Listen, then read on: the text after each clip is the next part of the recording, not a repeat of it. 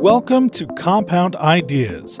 Hosted by Ken Majmudar of Ridgewood Investments, this podcast will feature exceptional individuals to uncover deep insights into business, entrepreneurship, personal growth, investing, and multidisciplinary thinking so that you can learn how to improve your finances, find better investments, and pursue authentic lifelong growth, wisdom, and happiness. Learn more and stay up to date at compoundideashow.com. Our guest today is Brian Morgan, founder of Think Deeply, Write Clearly, a written communications coaching and consulting expert like no other that I have met. I was introduced to Brian at the beginning of 2020 and was immediately impressed with the originality of his ideas around effectively communicating through the written word. As we have gotten to know each other and collaborate, I've shared insights on investing and achieving financial freedom and success, and he shared his approach to reaching and influencing others through the power of thinking deeply and writing clearly. One of his core insights is that we as writers should be taking our readers on a journey through our internal thought processes and not just the conclusions we came to. In our broad-ranging conversation today, we discuss the surprising path he took from actor to entrepreneur and now to writing coach that led him to uncover the first principles, thinking, and insights that drive his approach today. His was a transition from his first love, musical theater and acting, to becoming an accomplished writer who has helped many notable clients, including corporate clients working on billion-dollar real estate and economic development projects, and also many entrepreneurs, including professional football player Desmond Clark, who used his ideas to become a noted speaker and in-demand personality. Please enjoy my conversation with Brian. Brian, welcome to the podcast. Thanks for being here. Thanks, Ken, for the invitation. Really appreciate you taking the time.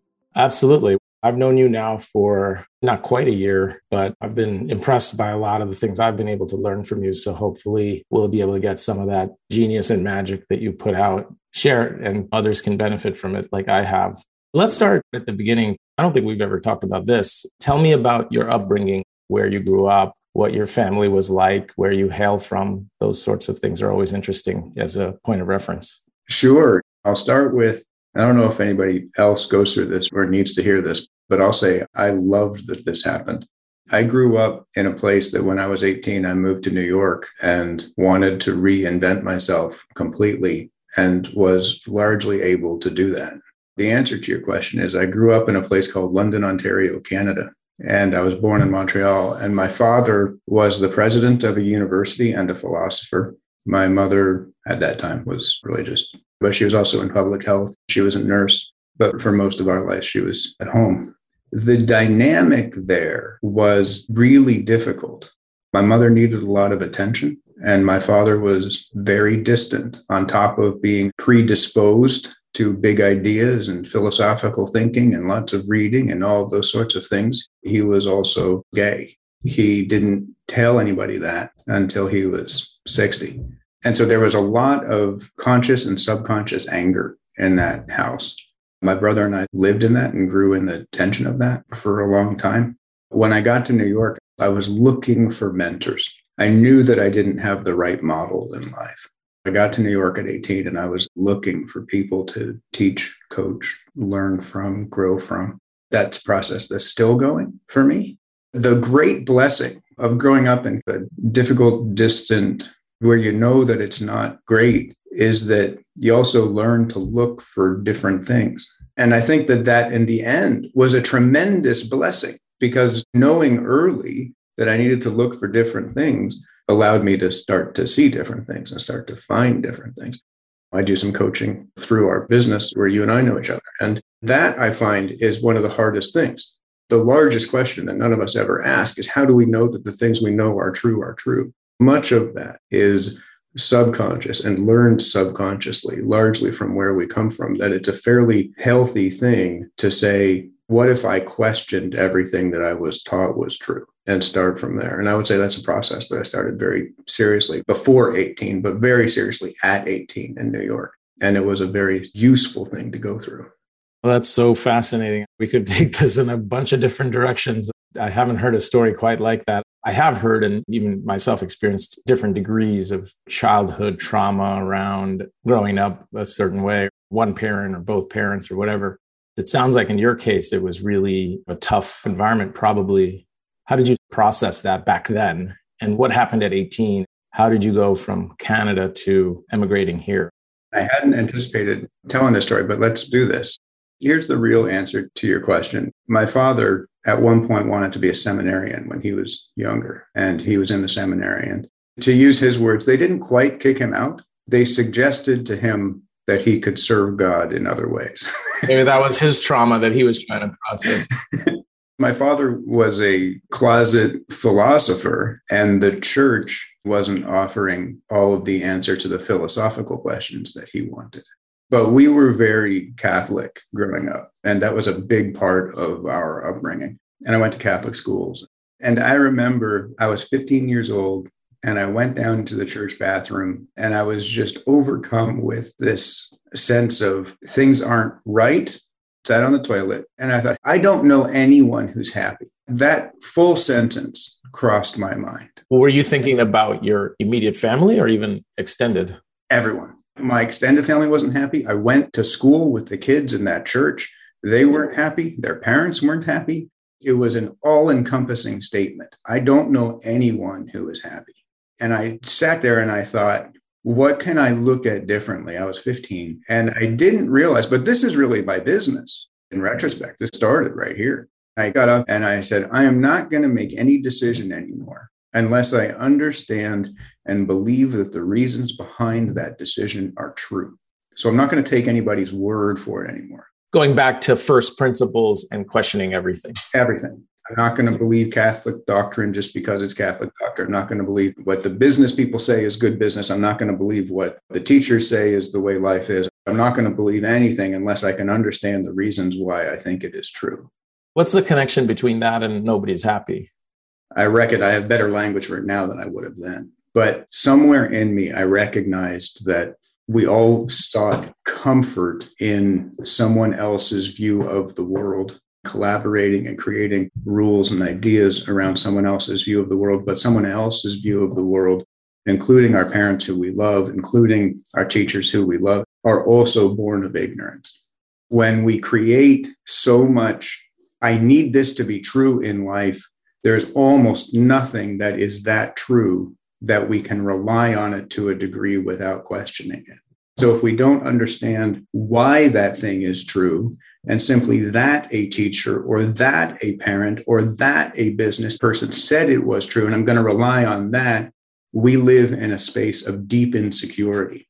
That insecurity, I think, makes people incredibly unhappy. Now, I couldn't have said that at 15, but that was kind of what was happening. This reminds me of a couple of things, just to throw it into the mix.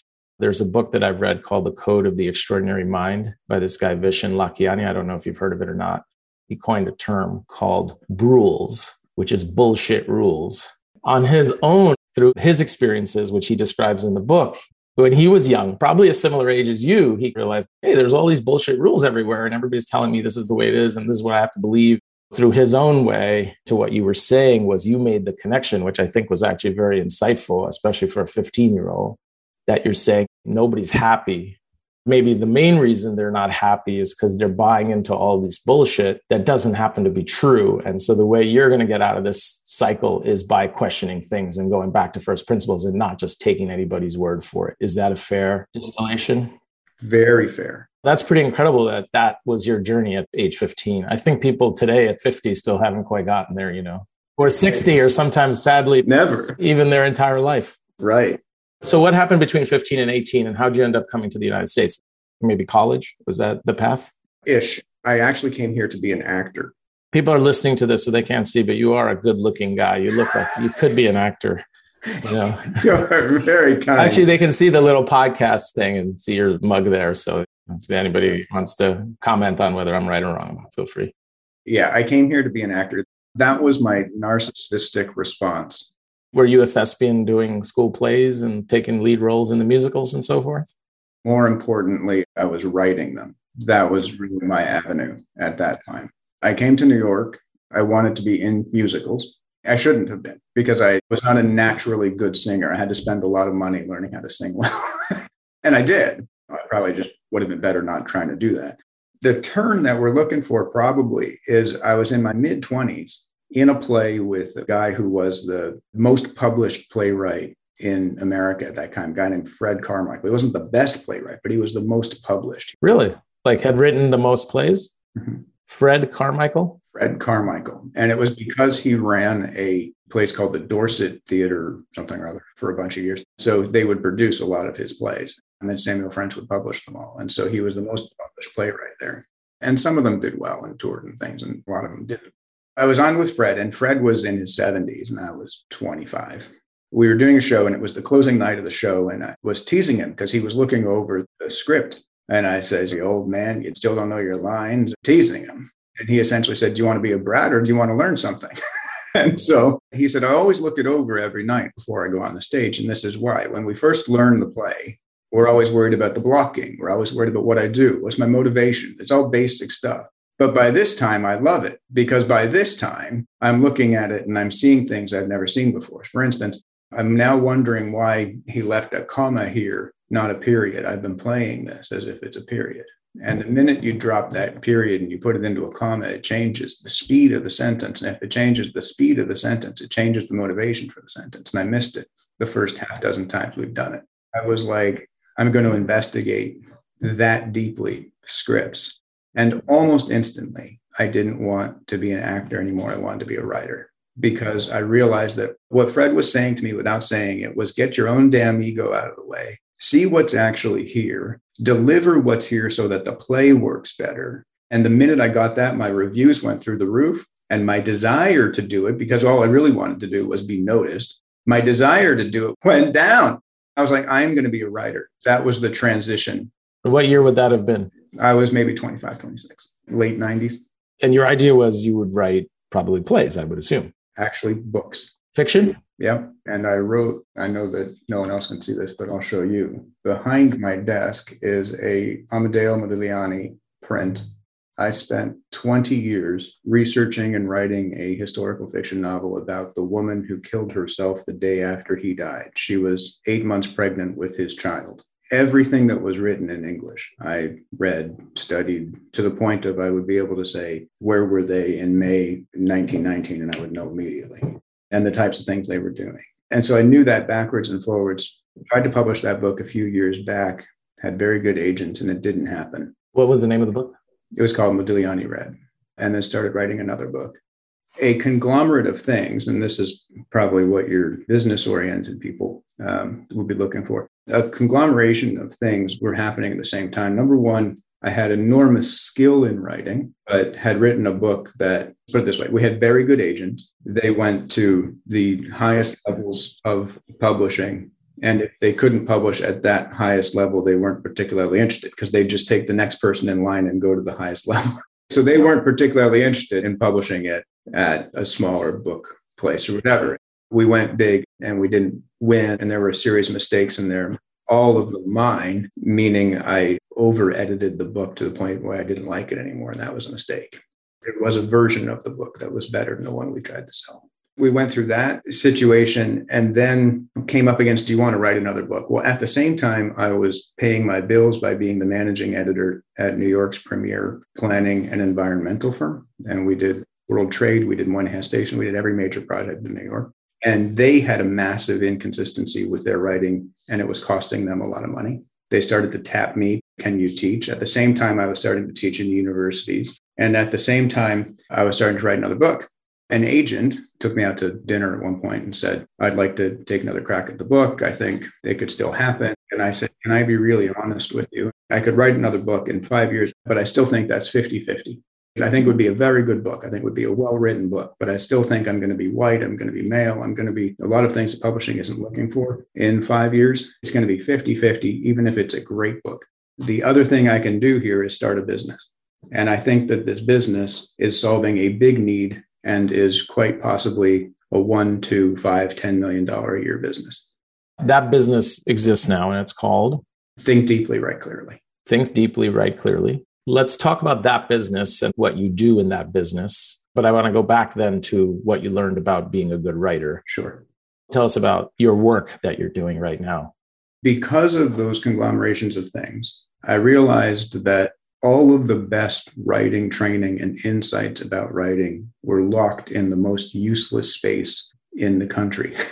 They were all locked in academics. All the best insights about writing were locked in academics, and they were locked in the book publishing world and in the artistic world. And those are the last people that you want to actually have those insights because they don't have any cultural or emotional power. They pretend to be the smartest people on the planet, but they're not. And one of the proofs of that is that they pretend to be the smartest people on the planet.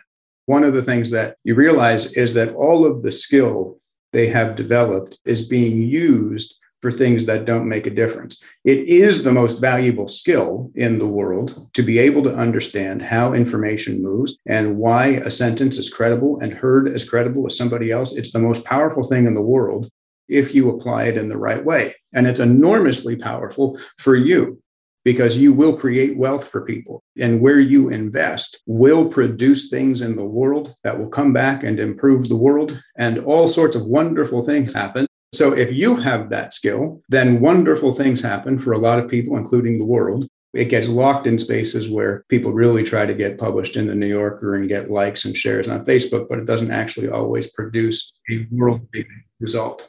Let me peel that back. To generalize it, my business is I do investments for people and advise them financially, which is sort of what you were alluding to. But really, it's generalizable, and you have many clients in different industries, and every person has their thing that they contribute, how they add value to the people that they work with. So go back to your point that you were making. One insight you had was that I want to understand it first of all. Is it that the skill and the best writing insights, they're with these academics and publishing houses? Is that what you're saying? The way overgeneralized, probably slightly unfair version of what I'm saying is the people we consistently give pens to are not the people who have the most to say. I see what you're saying. But it's not that they specifically have some massive insight that everybody else is missing out on. It's just that they have the big microphone. They have the microphones, number one, and they're comfortable exposing their thoughts, which is really what is underneath a lot of reticence to write for other people. The vast amount of my clients have much deeper insights than the vast amount of things that get published in the New Yorker, but the people in the New Yorker are comfortable publishing their thoughts. What's the structure of getting comfortable structuring your thoughts? That's really what we've taken on here, and to tremendous response, because when we made that bet, we were right, that there were a tremendous amount of thoughtful, meaningful people who want to add value to their fields and provide insight to their field who are not comfortable doing it. What I'm hearing you saying, this is something that I've learned from knowing you. The power in writing comes from having the courage or experience to actually expose your thought process, to put it out there. I think that's not normally what people think of writing as. I think this is like a big insight. How did you come to this epiphany or realization? Because it was for me when I heard about it. Well, I don't know. But what I had to learn was that what we often did was state into the world the things that we believe to be true. The problem with stating into the world the things that we believe to be true is that the human being has a 0.00 batting average on actually getting anything right. What I realized was that we had a world, and this is what we are taught academically, and it's what we're taught in business. And it's really what they call the Minto pyramid, the McKinsey pyramid way of teaching writing, which is state the thing that is true and then state all of your reasons for it. And it's fine, aside from it's structured around how the writer understands information. It's not structured around how the reader hears it. A credible sentence is not going to be credible if I state something to be true and then all the reasons why I believe to be true, unless you also believe that I have accessed the right information to make it true. What was my thought process for selecting that piece of information? What was my methodology for that? And if you can get that process down into somebody else's attention span, you start to realize that all the credibility of the statement is not what I think is true or the reasons I think it's true. It's the connective tissue I'm making around the things that I think are true to make that true. So how am I connecting data to make this conclusion? To make it even more concrete, can you give us an actual example? Sure. A lot of our clients are leadership development, life coach type people. That tends to be a lot of what people write about in their thought leadership. So they'll say something like leadership is uncomfortable or fear is the killer of success or something.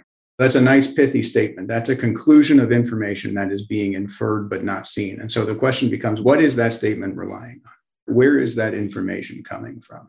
And they say, well, I have a client who this and that and the other thing. Then they start to say, well, my data for that is my experience. But just because you saw somebody have this issue and then they overcame fear, that's your interpretation of what they did. Is somebody else going to say, okay, that sounds like they overcame fear? Or is somebody else going to say, I look at that differently? All of the credibility of statements is going to come from what am I noticing and how am I piecing it together, not what am I noticing and therefore it is inferred. In your business, we see this all the time. We see somebody say, there's a inflation print. That means that inflation is going to skyrocket in 2022. Well, no. The credibility of the statement is actually the difference between the inflation print and the conclusion it's going to skyrocket in 2022. What are you looking at to conclude that? This is the story behind the inflation print, which is going to make that true. And until recently, people started to say this is temporary. Now they're starting to say maybe it's not so temporary. So the credibility of the statement was all built on how you were connecting the dot, not the dots themselves. What this reminds me of, I forget who said this, it's one of my favorite quotes, the universe is made up of stories, not atoms. You have to tell stories to connect a chain of thought. That's one of the things that you help your clients do. So when the business started, was it called Think Deeply, Write Clearly right away? Mm-hmm. Was the model now the same model that you started with, or did it evolve over time? It evolved and continues to evolve. When we first started doing it, I thought I would go in and teach writing to corporations. And we do that. We have some fairly significant corporate clients and we help them with their reporting and everything else. And it's all the same stuff. Everybody struggles with when you draw a conclusion in a report, I have to know why that is credible. And they don't know that's what they're struggling with, but that's what they're struggling with. What we're seeing is we don't have a writing issue. We have a thinking issue, which is showing up in the writing. So we have to fix the thinking issue first. So I thought that's what I'd be doing. And we did start doing that. The thing is, we started doing it fairly well, and we weren't spending any money on advertising. We were just writing well about writing on LinkedIn in specific. People started to call. Then other entrepreneurs started to say, can you teach me how to do that? I don't want you to come in and teach my staff. I want you to teach me how to write like that so that I get clients from LinkedIn. That became a second income stream, helping entrepreneurs do that and sometimes writing content for them, moving now into a model where we have more group trainings and larger discussions. And the side effect of this is something that you are likely to really appreciate. When a conversation starts with, how do we know the things we know are true? It is a human baseline of this is going to be a good conversation. And my favorite thing about this entrepreneurial part of the business is that 4 or 5 times a day, and then when we have our group sessions once a week, we get really deep conversations. I am in an exceptionally deep conversation 4 or 5 times a day and twice per week in a group conversation. That, as much as people want to learn how to write and think better, which I think they do learn from us, many of them stay and keep a monthly subscription with us because they want the conversation, even after they completely understand the principles and how to apply it in LinkedIn and even monetize. And some of them do very, very well in life. They still want just the conversation because that, I think, is missing in a society. The space where you say, if we all walk in and say we're completely ignorant, how do we reconstruct the world to make credible statements in it? There's a beauty of creativity and courage inside of ignorance there. That space in the world is very useful. Now your practice, your business, Think Deeply, Write Clearly. You have the corporate training, that's a part of it. And then you have the work with entrepreneurs and help them do it more on a one-on-one, or they can learn how to do it in a group setting. Correct. What's slightly confusing is we write content for some people, and that is becoming less and less of our model as we go forward. We'll maintain everybody that we're currently working with. So it's more of a training through groups. And these are live sessions where you guys are talking to people? These are live sessions. And then there's a digital background. There's our principles of writing. There's our LinkedIn training. There's everything we used in order to be effective on LinkedIn available to people.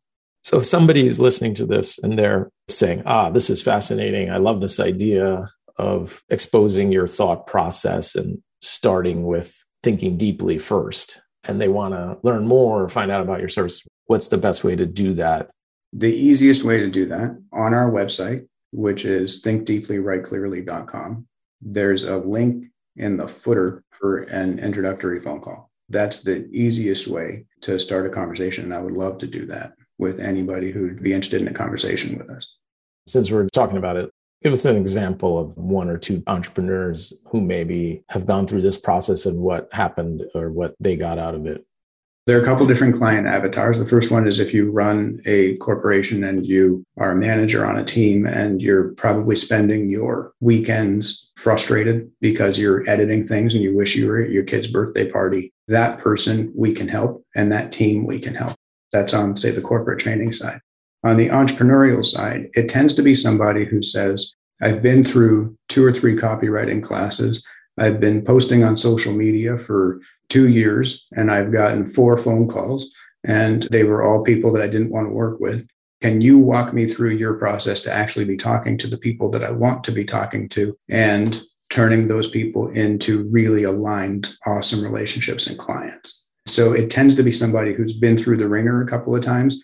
And then they say, what I learned about language and how language moves was not actually how smart people listen or hear language. And the minute you make that connection, you realize we don't, as a culture, understand how people hear language or hear credible pieces of information. And once you control that, you control the world. You get a lot of power in the world once you have that. Is there an example like the guy that you talked about, tried all this stuff, got 4 calls to where they switched to this way, and what happened? I'll give you an easy one that a lot of people would know. One of our clients is Desmond Clark. He's very upfront about that, so I don't mind saying that. He was statistically the second best tight end in the Chicago Bears history, and he's a speaker. He has been through all of these things. How do you get speaking clients? What's my funnel strategy? What's my et cetera? The minute we started working with him, now it helps if you have a massive following to start, I'll say, but it doesn't matter. Information only moves one way. Whether you're developing that with us or whether you already have it, doesn't matter. But as a matter of comparison, the greatest views he had ever seen on LinkedIn before he started working with us was 10,000. The third thing we did together had over 5,000 responses and something like 200,000 views. The following day, he received 3 speaking opportunities. And it was like this. Now, does it help that he's well known and he has 10,000 followers? Of course. But essentially, nothing was working. And then we got in there and said, how do we make this true for people so that they can see how credibly you think through this information so that they will hire you to speak? And the minute we had that conversation, he got it. He implemented it. You haven't published a book about your whole thing yet. I don't know if you're working on one or not, but say somebody is a startup, not quite ready to sign up and hire somebody to do it for them or whatever. Are there any ideas or resources that somebody listening who says, this is a great idea, I want to get a little better at this or understand it better? How could they start to apply it in their own way? A couple different things. There is a free course that we have. Every one of our clients, we ended up saying a couple of different things to them. So we, in essence, just made a course that said those things. So we have a free course. If you send me an email, I'll get that link to you. You can find that on our website. I'll get that link to you for this free course. And when you get the free course, you'll also get a writing tip and writing insight every 2 weeks from us. You don't need any relationship with us. We just want to do that. Can you give your email? The best one to write for that would be admin@thinkdeeplywriteclearly.com. How long ago did you start doing this, whether it's for big companies, for entrepreneurs? How long has it been? It was just over 2 years. I left my former job on October 1st, 2019. Just pre-pandemic. Yeah. It's grown and you've gotten a bunch of clients and continue to grow. I've been extraordinarily lucky. And for people to see the power of this understanding of things. When I left that job, I thought, like most people, I would scrounge for the first year, get my systems in place, and that I would make probably half of what I was formerly making. 2 weeks later, I was like, I might make the whole thing. 2 weeks after that, I thought I might double it. In our first year, we ended up tripling it. Essentially, your biggest thing besides referrals is you're using the same ideas and you're doing your own writing for yourself, primarily on LinkedIn? Yes. Interesting. You're sort of eating your own cooking, right? So to speak. We are totally eating our own cooking. And for anyone who is struggling with lead generation or anything like that, I love this strategy. So what we've been able to do, what you and I are talking about a lot, is create relationships on LinkedIn, have those turn into clients, have that become a fairly steady cash flow. Then if you have more cash than you have expenses, what happens to the cash? Turn it into advertising. Our first couple of years, we were generating cash on LinkedIn. We're now able to, or we're very close to being able to generate clients on digital marketing, which is going to expand fairly heavily. But information only moves one way. And I would just caution everybody, because we all seem to be going through the same thing. The world has changed in that there was a moment, and it wasn't that long ago, it was less than 10 years ago, where if you simply had a presence, you would get work. But that's no longer true. I know who the Kardashians are, but I wouldn't hire them to do anything. I don't trust them. The trick is, how are we using the space that we have to create trust and to create credibility? That, I think, is not being taught, but those are the people who are teaching digital marketing funnels, because it's what they did 10 years ago. And it worked 10 years ago, but it no longer works.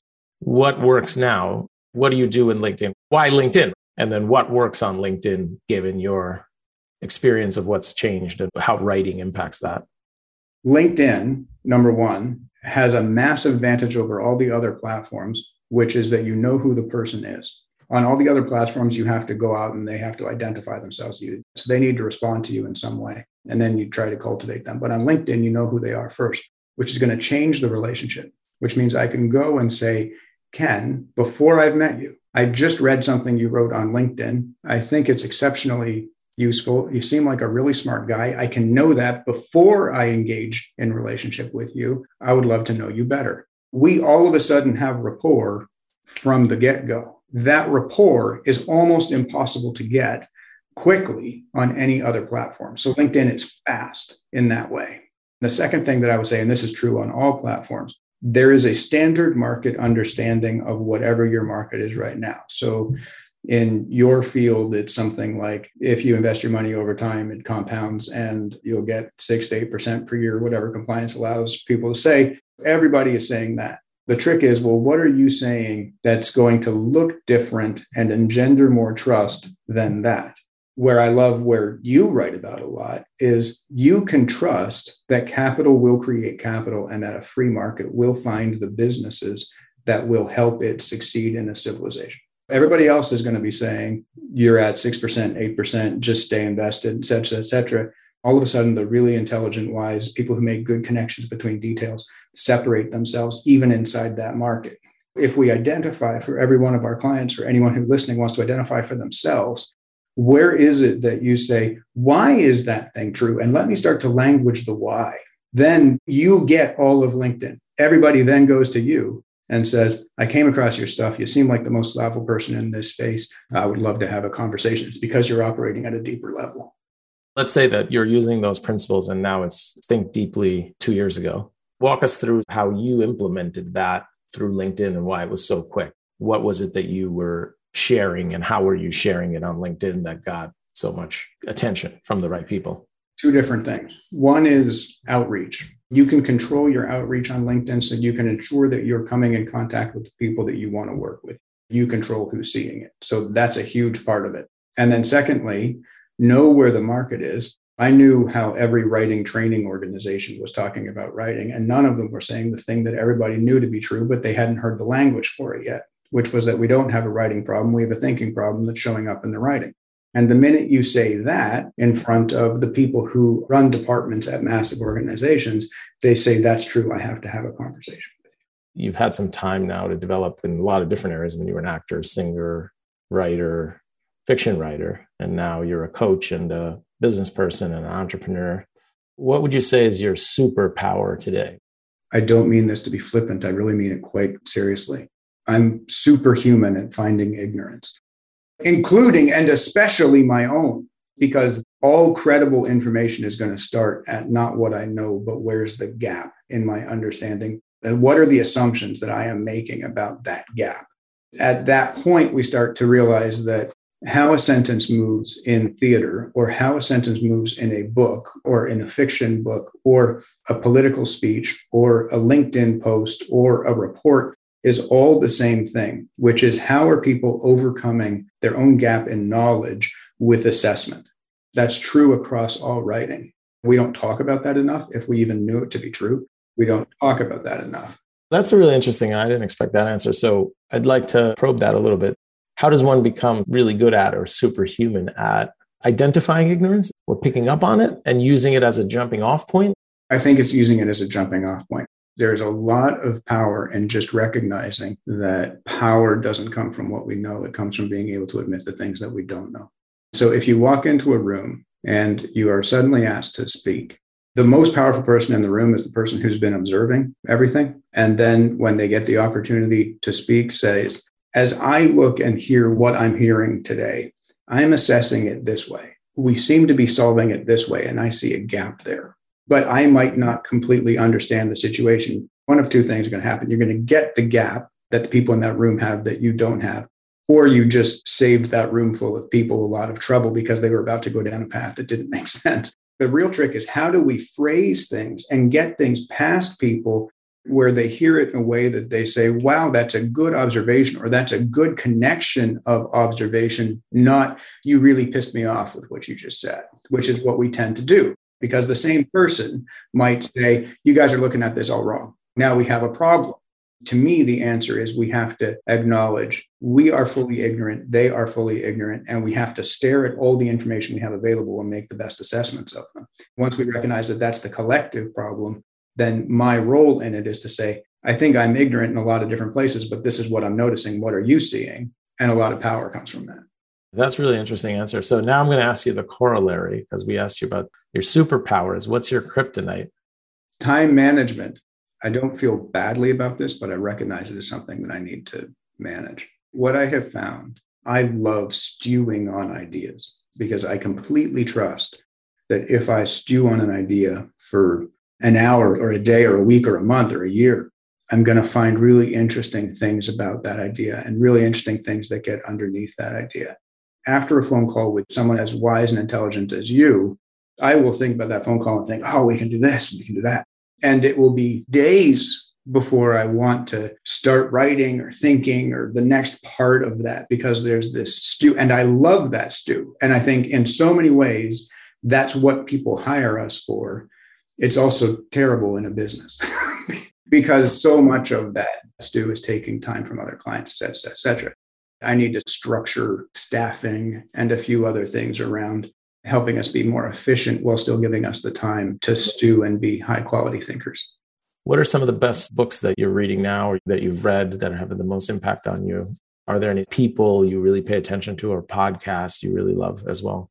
I would recommend any business owner read David Eagleman's books. David Eagleman wrote a book that I think every business owner should read called Incognito. And it's just about the human brain and how we process information. To put this in perspective, I used to read David Hume, the philosopher David Hume, quite a lot. And I went back to David Hume after I read David Eagleman's books and realized that Eagleman, in a very scientific way, has proven or disproven everything Hume was wondering about a couple hundred years ago. I have read David Hume a long time ago. It was at Columbia in our core curriculum, and I'm a little rusty. So tell us in a nutshell, what was David Hume all about that relates to what Eagleman's writing about? David Hume, he swore that we were wrong on rationality. I think brain science has come to show that he was right. He says, we're wrong on rationality. I know the sun came up yesterday. I know the sun came up the day before, but I cannot guarantee that it comes up tomorrow because I'm ignorant. I have a good probability of it. I would bet on it, but I can't guarantee it. There's enough things in the world that I don't know that I can't say it's true.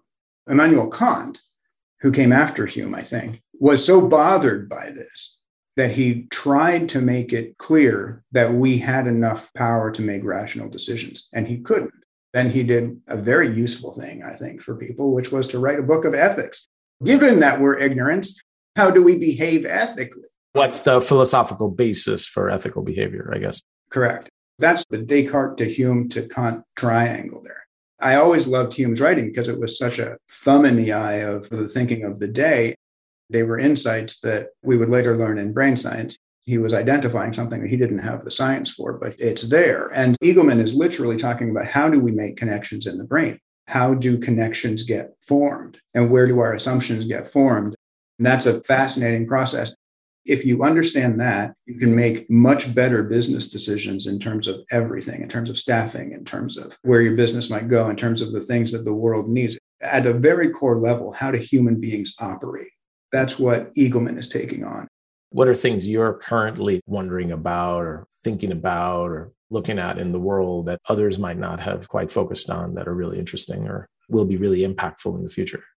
Well, I don't know about impactful in the future, but I'll say this is the idea that I'm stuck on recently, and I find it to be more and more true. The world really only operates on a certain few principles. We all have access points to those principles, but eventually we all have to deal with the same thing. So my access point to how to live a good life is through language, and yours is through finance. But at the end of the day, we all have to operate around a few core things. And I'm finding this fascinating because when you don't understand this, bad things happen. The core things are, how do we deal with human ignorance? How do we deal with a lack of knowledge? What are the things we are doing to compensate positively or negatively for human ignorance and knowledge and lack of knowledge?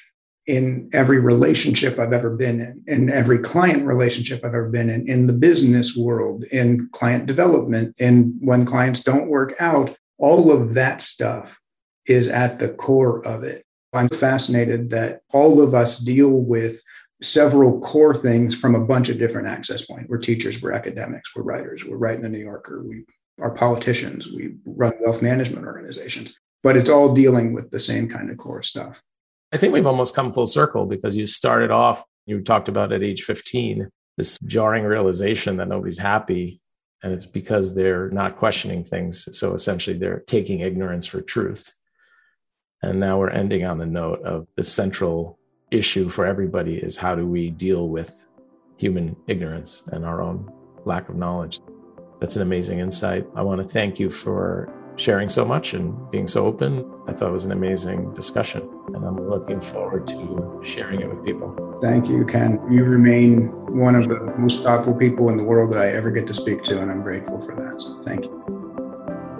I really enjoyed speaking to Brian Morgan today, and I hope you enjoyed it as much as I did. From his starting point that no one around him was happy, Brian has come a long way indeed to become an expert writer, marketer, and deep thinker. Among other things, I was struck by his observation at age 15 that an inability to reflect on the origin of our internal processes can lead to depression. I was just as much impressed by his insights that credible communications is built on making our internal thought processes transparent to our audiences. We also discussed Barbara Minto's pyramid principle framework for writing and presenting ideas that influenced Brian, as well as Brian's insight that impactful writing should start by understanding why the reader perceives information to be credible. I was also impressed to learn that Brian's young business not only survived the pandemic, but tripled its expected earnings in its first year. Great businesses are born from good ideas and survive with the right leadership in place. I'd also encourage you to read any of the books we mentioned on this show, including The Code of the Extraordinary Mind by Vishen Lakhiani and Incognito, The Secret Lives of the Brain by David Eagleman. Thank you for listening to this episode of Compound Ideas, hosted by Ken Majmudar of Ridgewood Investments. Connect with Ken, learn more about the show, and never miss an episode at compoundideashow.com.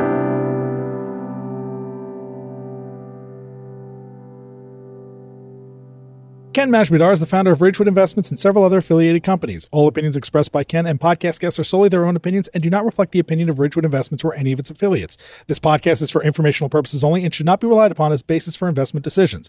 Clients of Ridgewood Investments and its affiliates may maintain positions in the securities discussed in this podcast.